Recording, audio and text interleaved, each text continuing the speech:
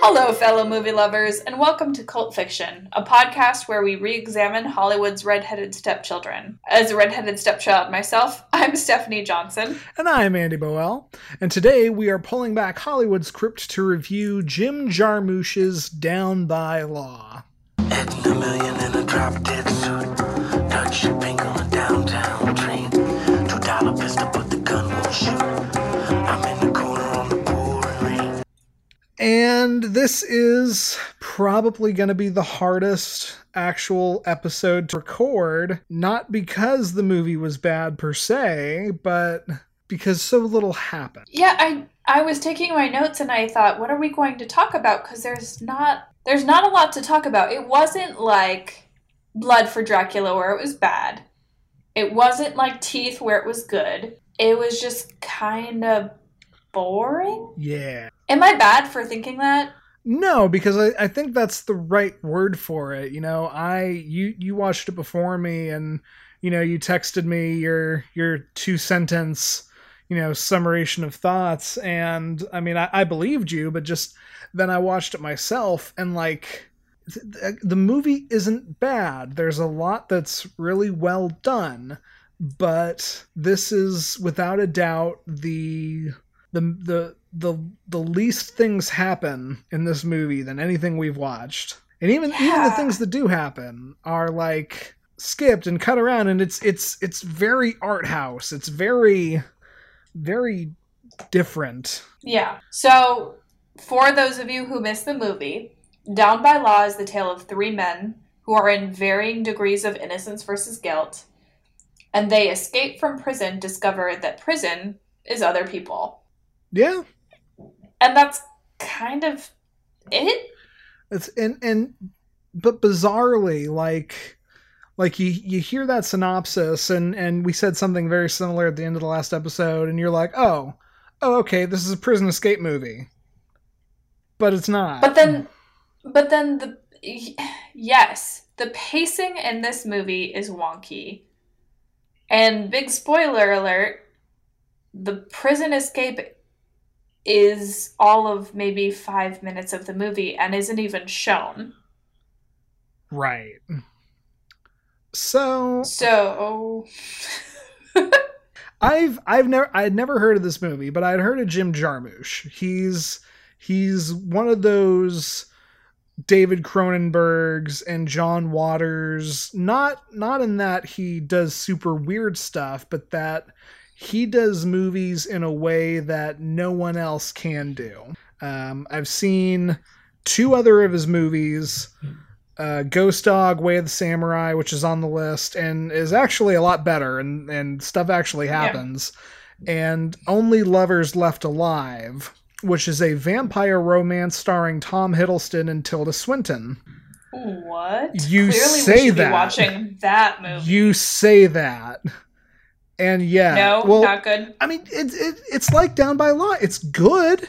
It's dripping in the style that Jarmusch has dunked it in, like it's caramel with a candy apple or something, but surprisingly slow for a vampire romance starring Tom Hiddleston and Tilda Swinton. So all that to say, like, what we experienced, and anybody else who watched it, what you experienced, that is very Jarmusch. Mm-hmm. And the man's working today. He's actually, at time of recording, his next movie comes out this weekend, and it is a zombie comedy with Bill Murray and Adam Driver, and I really want to see it. It really looks good. Tom Waits is in that. He plays a hobo. But like, I want to go. Well, we'll meet up halfway somewhere in Georgia, and we'll Savannah's equally halfway. There you go. We'll meet up in Savannah and watch. I think it's called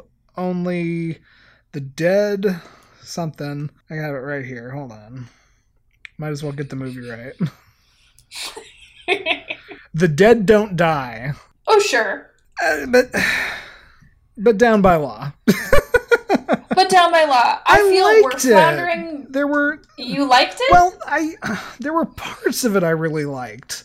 And there wasn't... That is different than liking it. Fair, true, indeed.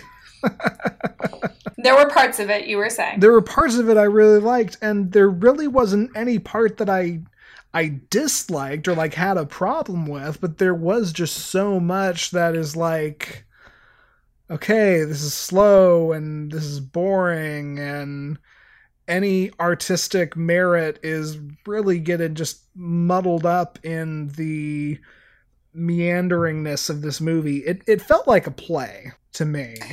I read that note and thought, it should have been a play. Right? It makes so much more sense as a play. The pacing makes more sense.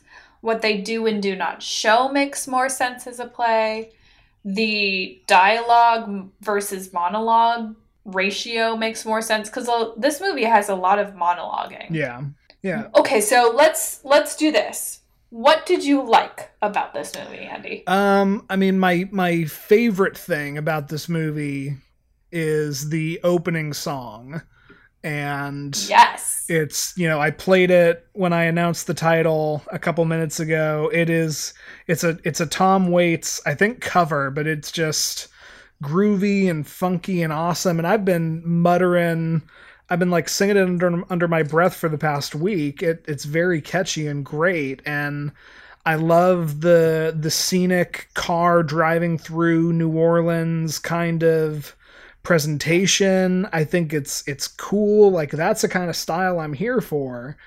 And I wound up just very sad that like it went away after the song was over. Yeah. I liked Bob. I liked Tom Waits. The acting is fine. The acting is fantastic. Yeah, absolutely. Young Tom Waits is beautiful.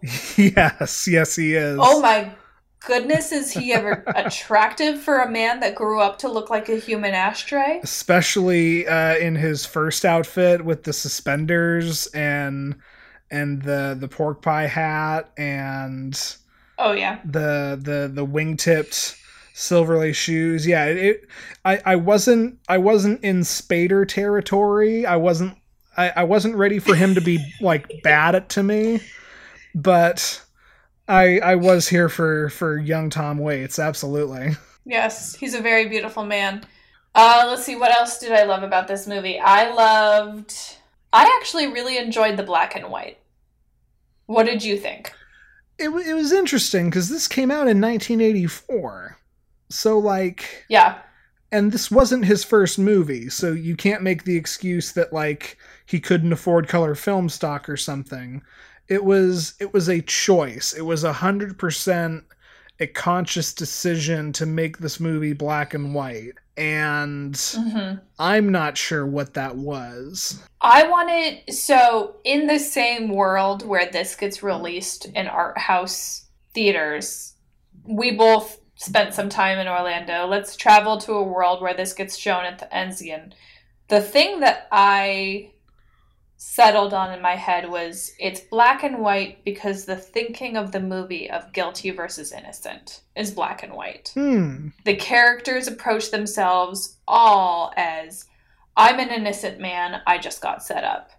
And so they're able to persuade their own thinking to thinking, oh, I'm innocent. And they're able to see their own situations with a shade of nuance.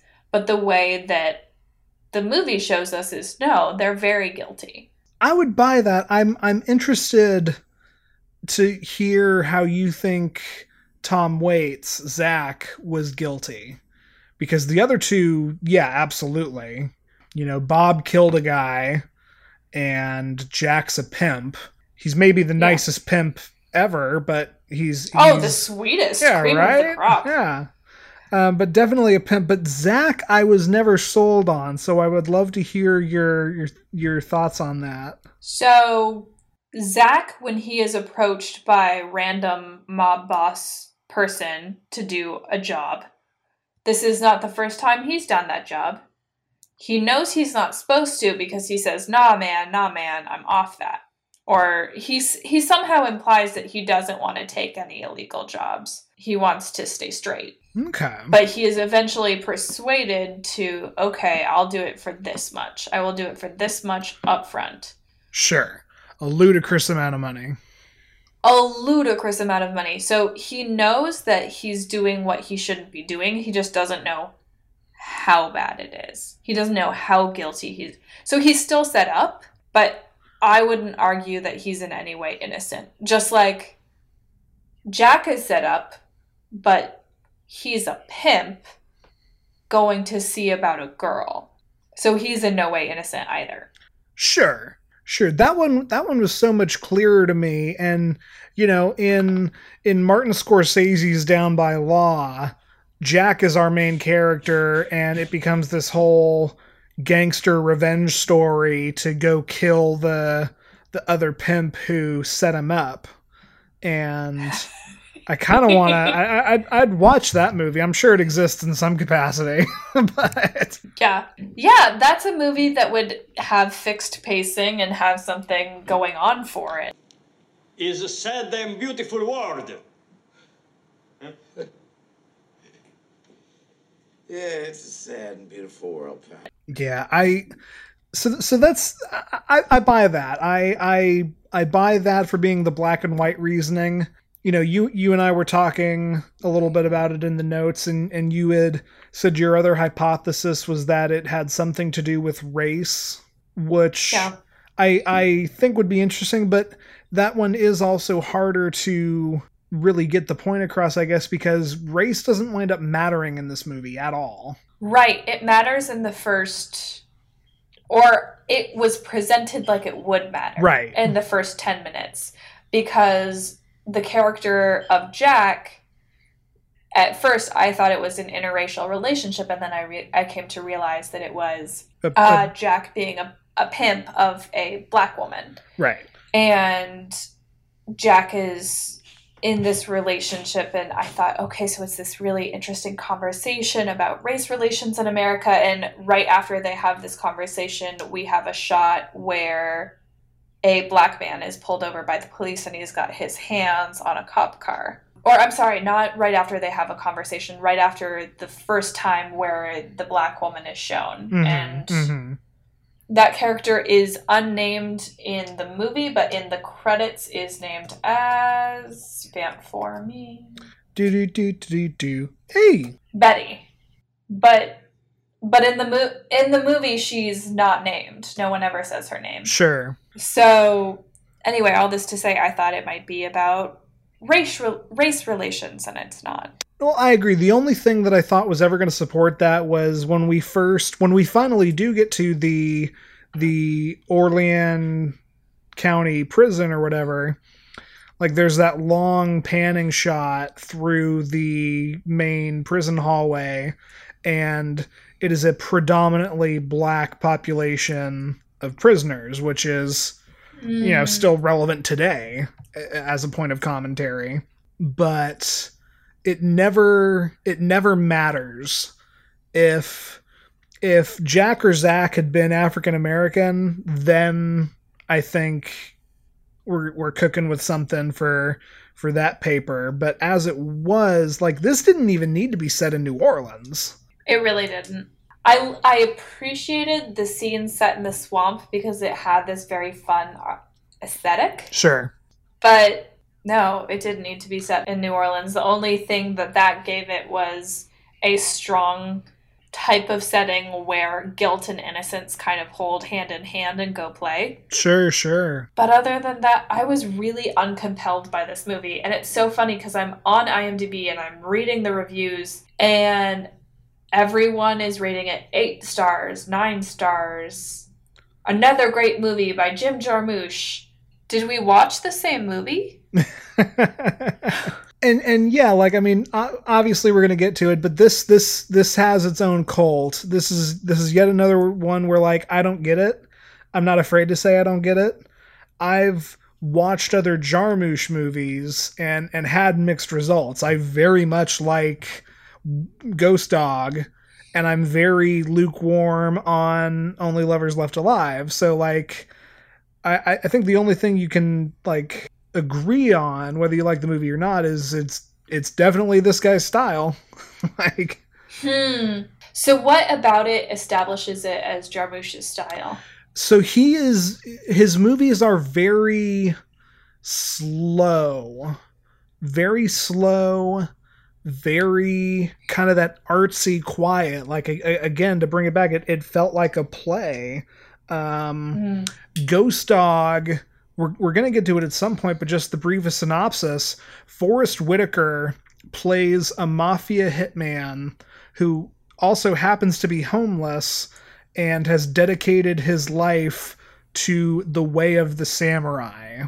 Like unironically, uncomedically. I don't remember the specific mental thought philosophy off the top of my head. I think I'm not even going to try, but there's a book. There's like an Art of War-esque book about like the samurai code, and this dude reads it every day and tries to live his life by it. And so it's Forrest Whitaker as a samurai mafia hitman. And again, it's like, whoa, what? That's like, that premise enough was what got me to see it the first time, but you watch it and it has action sequences, and I do think it's paced a bit better, but it is very slow. It is very monologue-y. It is very slow burn. You know, and to bring it back to Down by Law, you know, we watched Green Room a couple movies ago, and I raved about how much I love that it's low buy-in and hyper realistic.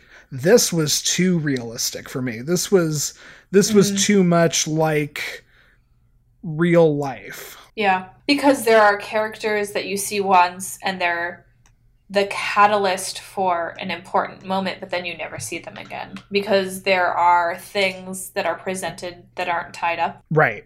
Because real life doesn't get tied up. For example, we have two characters at the very beginning of the movie. All the women in this movie serve as a means to an end. Mm-hmm. All of the women are catalysts for action. So each of the men who go to prison and break out have a pairing woman. So Zach starts the movie with a girlfriend, and his girlfriend, Ellen, the actress is Ellen Barkin, has this amazing scene where she's throwing Zach's stuff out of the apartment and she's saying he'll never amount to anything. And it's a fantastic scene. And it only serves to get Zach out on the street so that his catalyst can start. Sure. And then, as we said, the actress's name? Beatty. But what is her name? That's a great question. I'm looking it up. Billy Neal. Okay. Billy Neal is then...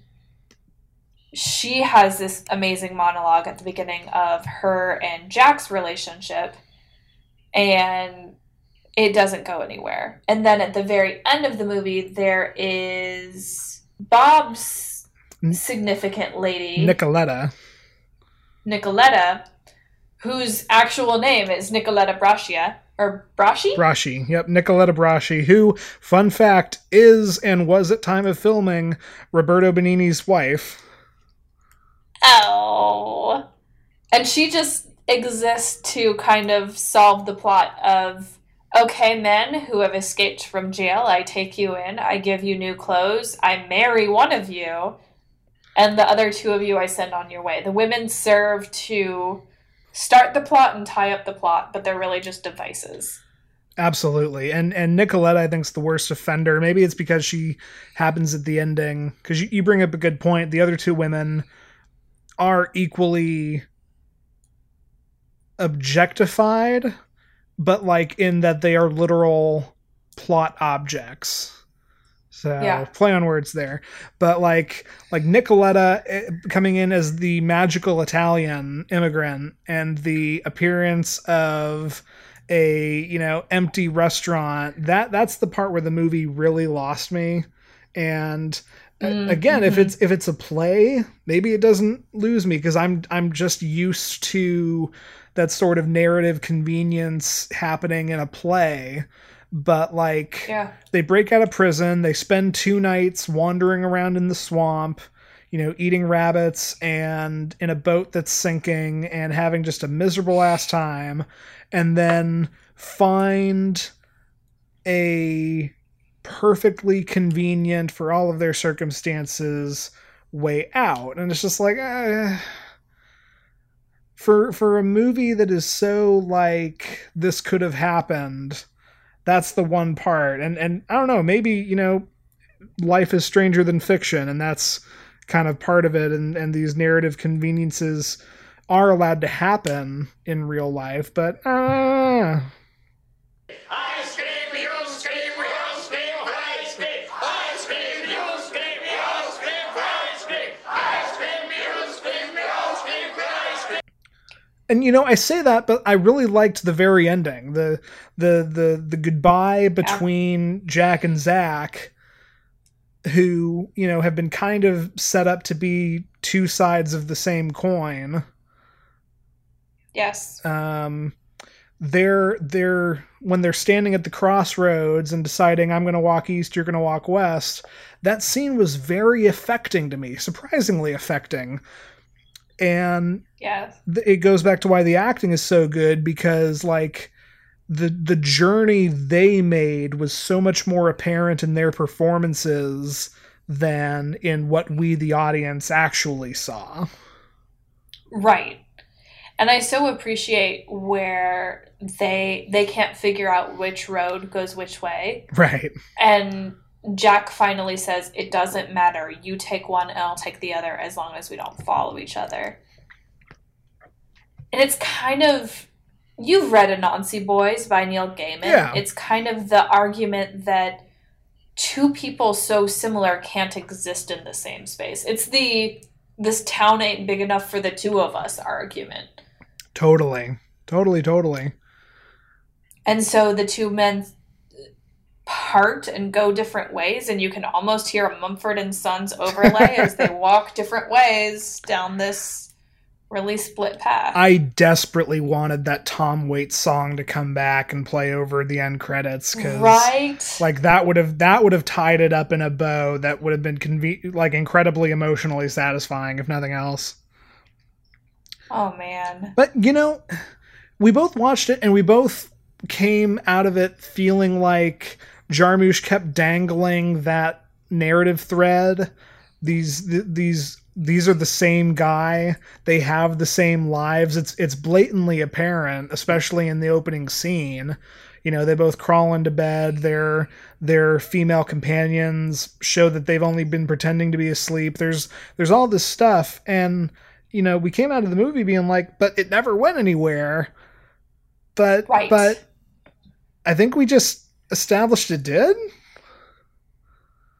Like, did it? In this conversation with you just now, I'm sitting here looking back on it, feeling like it, like that part of it at least becomes a bit of a narrative through line.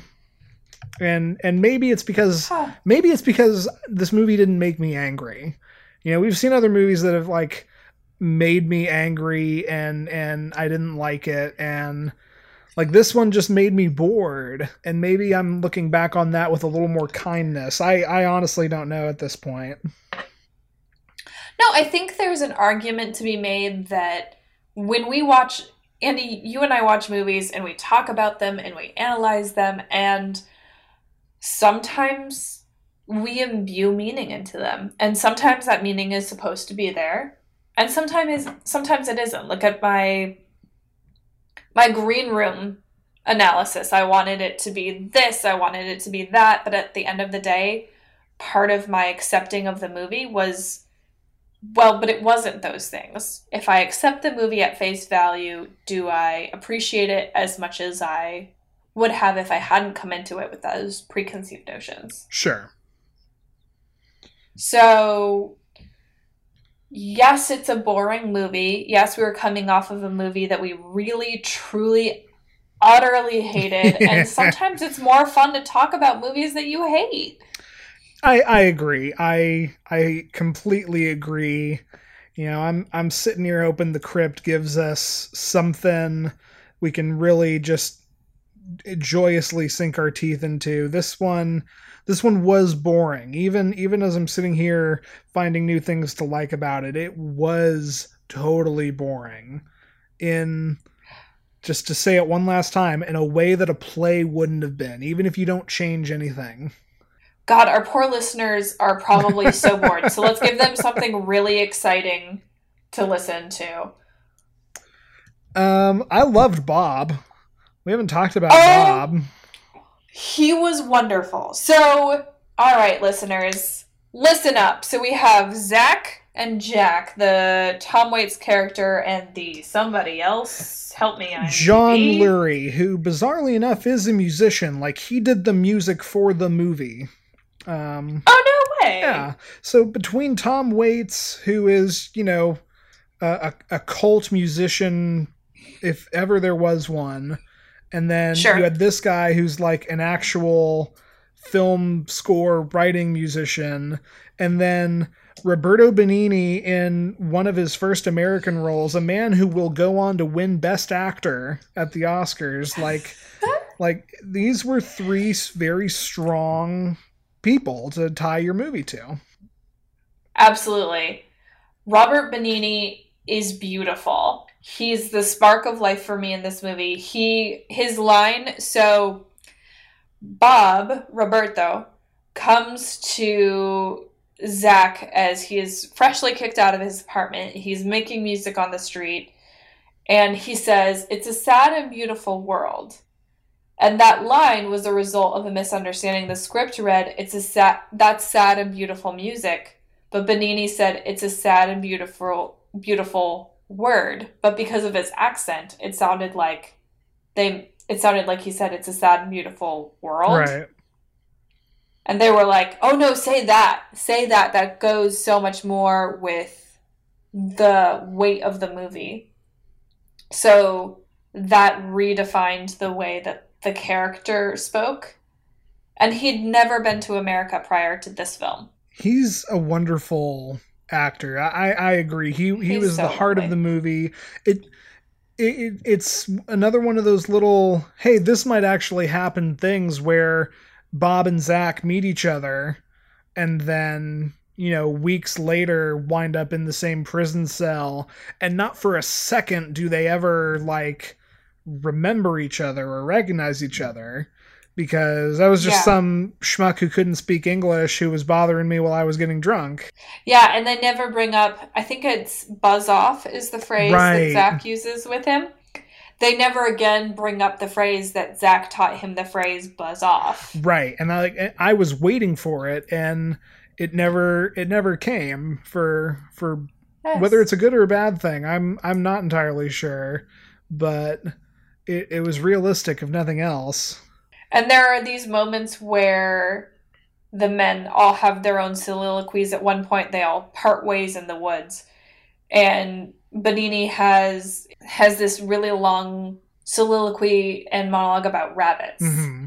And he talks about how his mother used to catch rabbits and then kill them and serve them to him, and how he's figured out the best way to kill rabbits and cook rabbits because of his mom.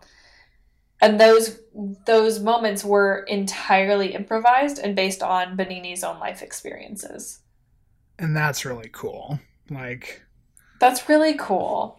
And that one was in English. Like, he had the other moment where he thought Jack and Zach swam off without him because he couldn't swim, and he just starts, you know, muttering to himself in Italian. And I was just sitting there being like, I wish I understood you. I feel like I would get so much more out of that. His performance was really wonderful. It really was. You know, Roger Ebert, back when he was alive and doing film reviews for the news, reviewed this movie and gave it like three out of 5 stars, I think. He thought it was kind of like we did. But fair enough. Interestingly, he hated Benigni. He was like, this guy is really not going to work in act. This guy is never going to be an American actor. This guy is never going to be anything. And like, it's interesting that he could come away with that take when, I mean, granted, he's watched a lot more movies than we do. And there are things I could make fun of Robert Ebert for, but being a film critic is not one of them. You know, we liked him. He didn't. Benigni, again, won a Best Actor Oscar for Life is Beautiful in 1997. So clearly the talent was always there. And I guess it's just, you know, the context of watching it, whether you see that or not. But no, he was fantastic. I think all the acting in this movie is fantastic. There's one moment where Tom Waits' character is driving the car across town, the car with the dead body in the back seat, which is why he gets framed, why he gets sent to prison. And he's driving and he's muttering to himself and talking about, hey, this is da-da-da for WQYZ radio, and I'm talking about the weather. And that was the most identifiable moment for me in the whole movie, because who doesn't mutter to themselves while they're driving in their own car? Just random stuff about like, oh yeah, I'm going to do this today. I hope that goes well. Da, da, da, well, da. It's really funny you bring that up. I also very much identified with the other thing he was doing. He's sitting there continuing the fight with his girlfriend that he did not have.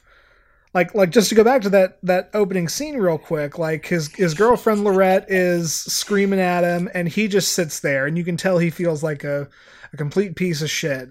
And the only thing that gets a rise out of him is when she tries to throw out his nice shoes. But other than that, he doesn't fight. He doesn't even raise his voice, even when she's giving 110%. And I went back and forth over whether it was really good or really awful. I loved it. Yeah, like I could fall on either side. It reminded me of high school theater. So take that for what you will. Sure. But like he doesn't fight her in the moment. It's only when he's like in the car he starts talking back to her and being like, yeah, I'm going to go back to Detroit, all right. Oh, yeah, sure. And like I've done that. So I related with that. Well, I ain't going back to Detroit, and that's for damn sure. You can bet your ass I'm a good DJ. Yeah, it's escalator thoughts. It's you always think of the right thing to say when that person isn't standing in front of you. Right. Yeah, I loved that moment in the movie. I thought, this is really... The movie had really funny moments. There's a moment where all three men in the prison, for no reason, start screaming, I scream, you scream, we all scream for ice cream, over and over and over again. And the other men in the jail start saying it too, and they're all, by the end of the scene, they're all screaming, I scream, you scream, we all scream for ice cream. What the hell? That's one of the few moments I think Jarmusch was trying to say something like the prison segment. It's the whole like middle 20 of the movie, and it is boring. It is so boring. It's just the three guys in the room. It's monotonous, and like I think he was trying to say like, county jail is boring at the end of the day, especially back then when, it was three guys in a cell, and, this isn't Oz where they're trying to sodomize and kill each other. It's just like, hey, here's what a real 80s prison was like. It's boring. And they're all so bored out of their skulls that just for a break in the monotony, they all start screaming like maniacs.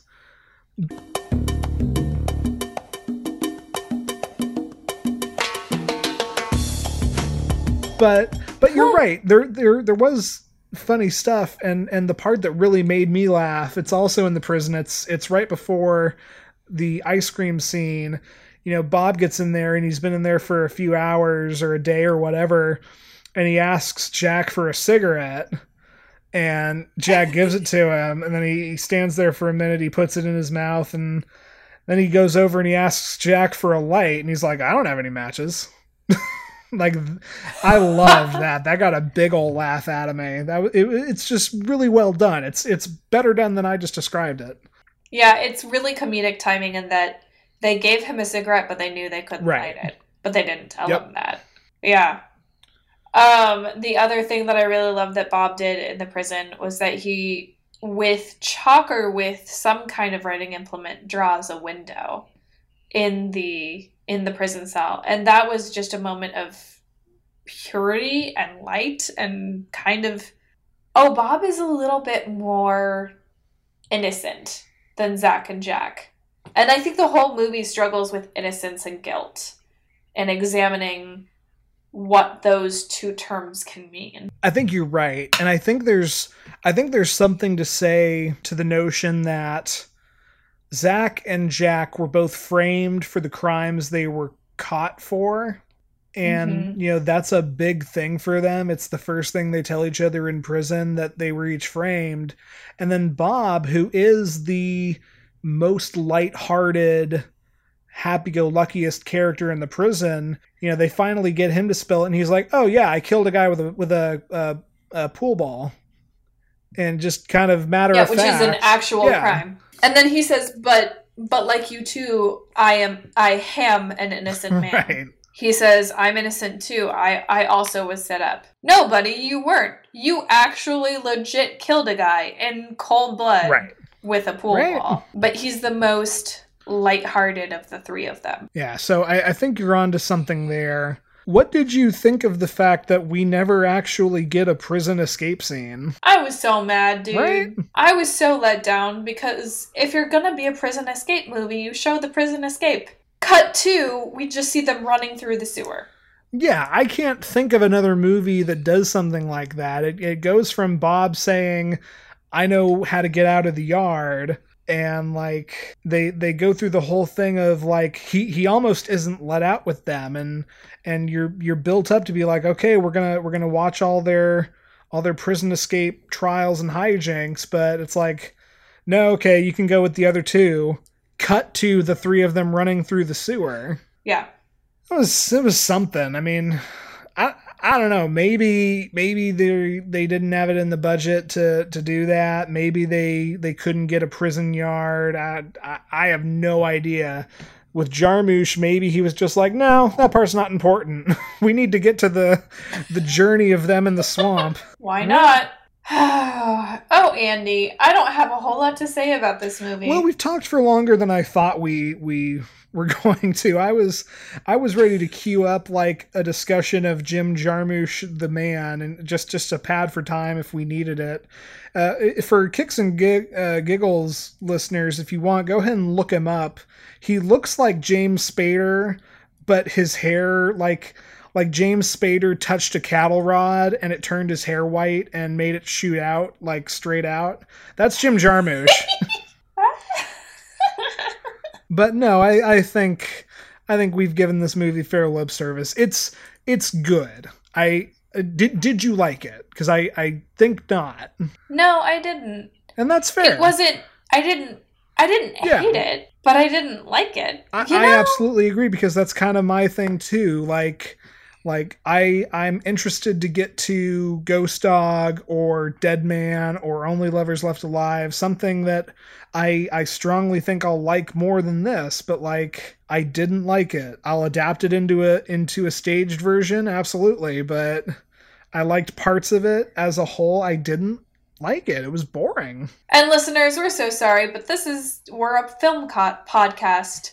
Sometimes this is going to happen. Totally. Sometimes we're going to review a movie that is just and it's a different kind of landmine, and like to lead us into is this cult. Like, even if we had heavily researched, even if we had been like, okay, man, we can't have another Blood for Dracula. We gotta like really figure out the movie we're about to dive into. Like the reviews are all positive. The reviews praise it. It's considered a cult 80s masterpiece. So like, here's a real good example of the subjectivity of opinion. Yes, and I think, a lot of people could argue this is cult.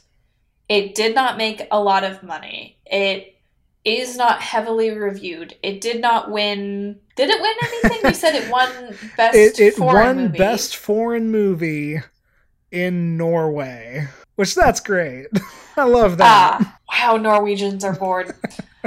If you're Norwegian, we love you. Thank you for listening to our podcast. We'll knit you a sweater if you write us a handwritten letter and request for one, because it's probably cold where you live. If you're Norwegian, I didn't know you had your own version of the Oscars, and I'd love to move to your country and have free college. You already went to college. Yeah, but this would be free college in Norway. Anyway, this was just it was a different movie to look at. I don't even know if it's quotable because I couldn't come up with a favorite quote. Right. And I almost forgot until you reminded me. There is one, I do have a quote, but perhaps appropriately for this movie, it's not a spoken line. Like, so in Zach's apartment, he's just got stuff scribbled on the walls. It's the same thing in the prison. The dude just writes on the walls and draws stuff. And the first shot you see of Zach when he like hangs his head around the frame of the door, written right there by his face is the quote, "It's not the fall that scares me, it's the sudden stop." And I love that. I can get behind that. That had nothing to do with the movie. It's kind of the whole... Sorry, no, I interrupted you, but it's the whole premise of the movie. Maybe it is. I would have to have that argued at me, but... It's the whole, like... I think that's a really accurate representation for the movie because it's not the being declared guilty, it's the end stop in prison. Sure. It's not the end of the road, it's the beginning where you have to make a choice on which way to go. Well, there you go then. The thesis of film, and it's scribbled it's scribbled on the wall, dead center of camera in the first opening minutes.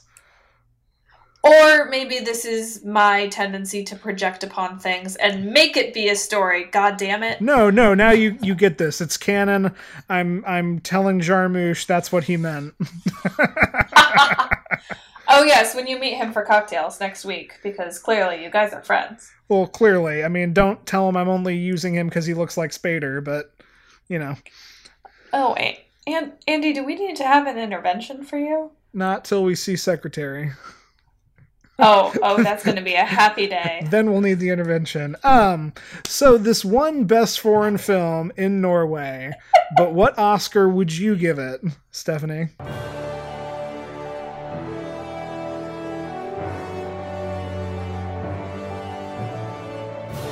I would give this movie the Oscar for worst table manners to Tom Waits. Yeah, absolutely. Or, I'm sorry, to Zach's character, because there is a moment where at the end of the movie, they're eating with Bob and his new girlfriend, Nicoletta, and Nicoletta has made them a beautiful meal, and Tom Waits' character sticks his entire hand into the spaghetti and serves it out to himself that way.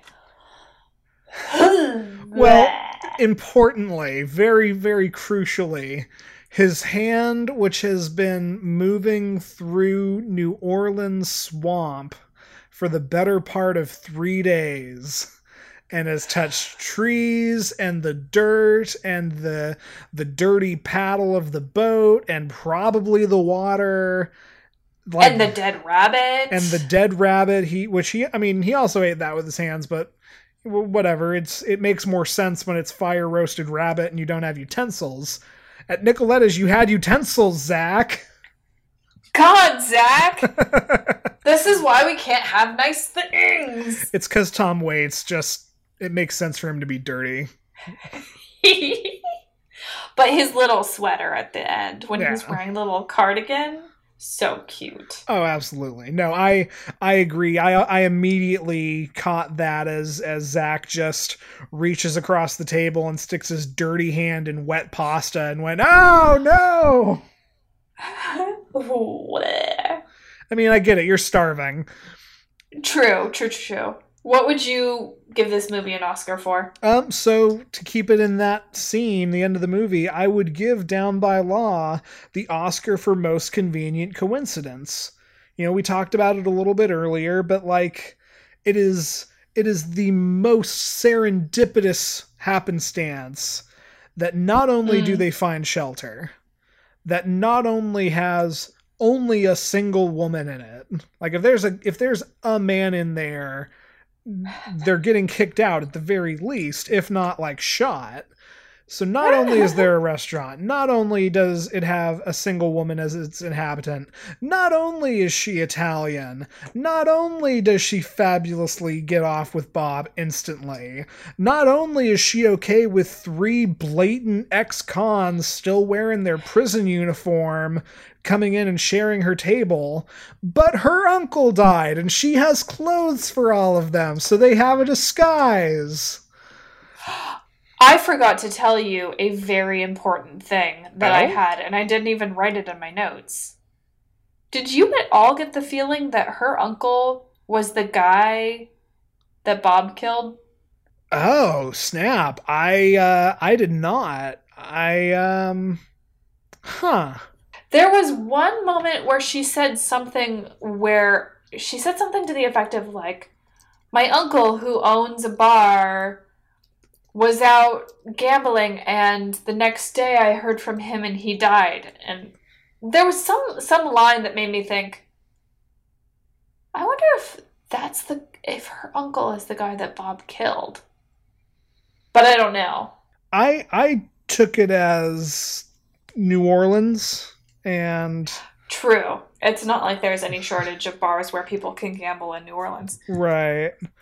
But man, if that was meant to be there, that is such a tasty, spicy detail that could very easily sail over people's heads. So it's like, that makes Bob's happy ending so much more twisted and dark, and I think I love that. I think I accept that.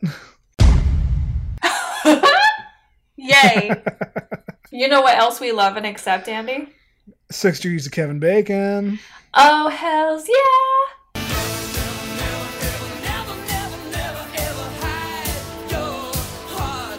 Would you like to go first? I think yeah, you so should. I'm gonna go first because I thought I was a very clever boy. And well, you are a very clever boy, but well, not as clever thank as you. I am. Right. So hilariously, and I guffawed and chuckled to myself as I realized this. You know, last time you connected Joe D'Alessandro to Diane Lane to Kevin Bacon, and Joe D'Alessandro was in the Cotton Club. Tom Waits was also in the Cotton Club. And so you're a very clever boy. I piggybacked and stole your 6 degrees. So Tom Waits to Diane Lane, who was in My Dog Skip with Kevin Bacon, and I was so happy. And then in our note sheets I saw 4 like 6 letters, which is not good. TW in QL with KB, which is to say that Tom Waits was in Queen's Logic with Kevin Bacon. Okay. See, I was sitting here trying to remember the episode of Quantum Leap that had the 2 of them. No, Queen's Logic is a 1991 film. Tom Waits plays a very fancy man in it, but in Queens, a group of friends prepares for a bachelor party for their childhood friends. And then hilarity ensues. And Tom Waits is in it. Yeah. And, so you did it in 1. Good on you. I'll take it. It's interesting. I only kind of realized this very gradually. Tom Waits has a pretty decent career as an actor. Yes. He's been in a very fair amount of stuff. He's in more than a couple of movies on our list. I'm pretty excited about that. Yeah, right? It's a good landmine. The Tom Waits landmine. Yeah. Is the Imaginarium of Dr. Parnassus on our list? You bet it is. Excellent. Fantastic. Listeners, I don't want to spoil our future episode, but Tom Waits plays my favorite incarnation of the devil. Like, period. I think that's my favorite role he's ever been in. Absolutely. Yeah, no, the Imaginarium of Dr. Parnassus is on our list. He's also in Wrist Cutters, A Love Story. He's in Wrist Cutters? He is. No way. And I haven't actually watched Wrist Cutters, but I've seen the trailer, and he's in the trailer, so... Oh, it's a good film. You'd like it. It's on our list. Oh, fantastic. Yeah. So, we've got some good landmines, and we've got some bad landmines, and I'm hoping we hit another Tom Waits landmine. Without further ado, our next film out of 313 possibilities is... number 263. And this is a movie I very much like. I don't know if you will. Number 263, coming to us from Danny Boyle, 28 Days Later. Isn't that a zombie movie? That is a awesome zombie movie. Okay, cool.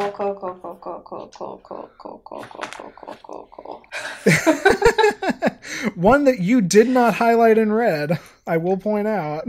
Oh, okay. All right, I'll watch it. I think I'm okay with it because zombies don't bother me. But, maybe I'll watch it during the daytime. It's fine.